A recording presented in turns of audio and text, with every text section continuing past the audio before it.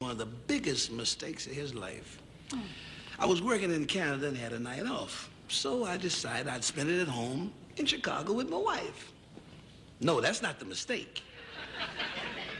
I drove through a blizzard, raced for a train, chartered a plane, ran the last 100 yards, got home just in time to hear her say, "Who dealt this mess?" Then I remembered. It was the third Wednesday following the first Monday after a full moon, my wife's poker night.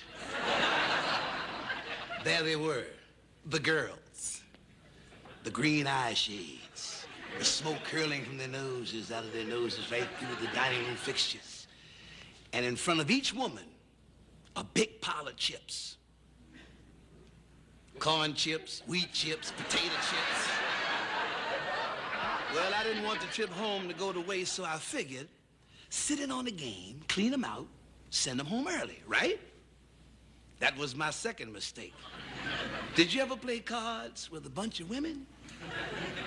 I open. No, I don't open. Yes, I do open. No, I don't. Yes, I do. What game are we playing? Here's a penny, honey. Give me some chips. What? Only 7 chips for a penny? We running out of chips. Okay, then let's use pennies. Good, honey. Here's 1 chip. Give me 7 pennies.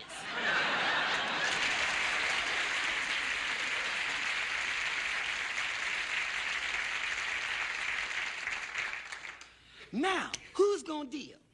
I'll deal in my cards. No, I'll deal. It's my house. No, I'll deal. I brought the cake. So we compromised. I dealt the cards while they dealt the cake. And you should have seen me shuffle those cards. Ooh, I was cool.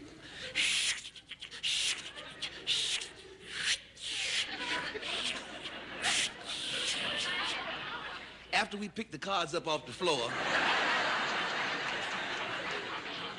I got all set. All right, girls. What brand of poker would you like to play? They said, the kind we always play, deuces wild. Also 4s, 7s, the 8 of hearts, jack of diamonds, the crease king, and the dirty queen. Would you believe I dealt myself 7 aces and Flip's wife beat me with a canaster?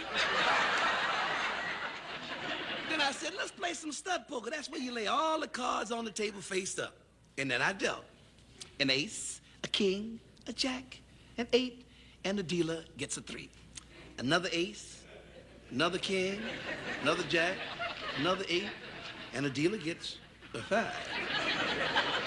Another ace, another king, another jack, and the dealer gets a Batman card. Wait a minute, I must have picked up my son's deck by mistake. Said, oh no, honey, Batman card's part of the game. Whoever gets it has to throw down his hand and go in the kitchen and make up the cheese dip.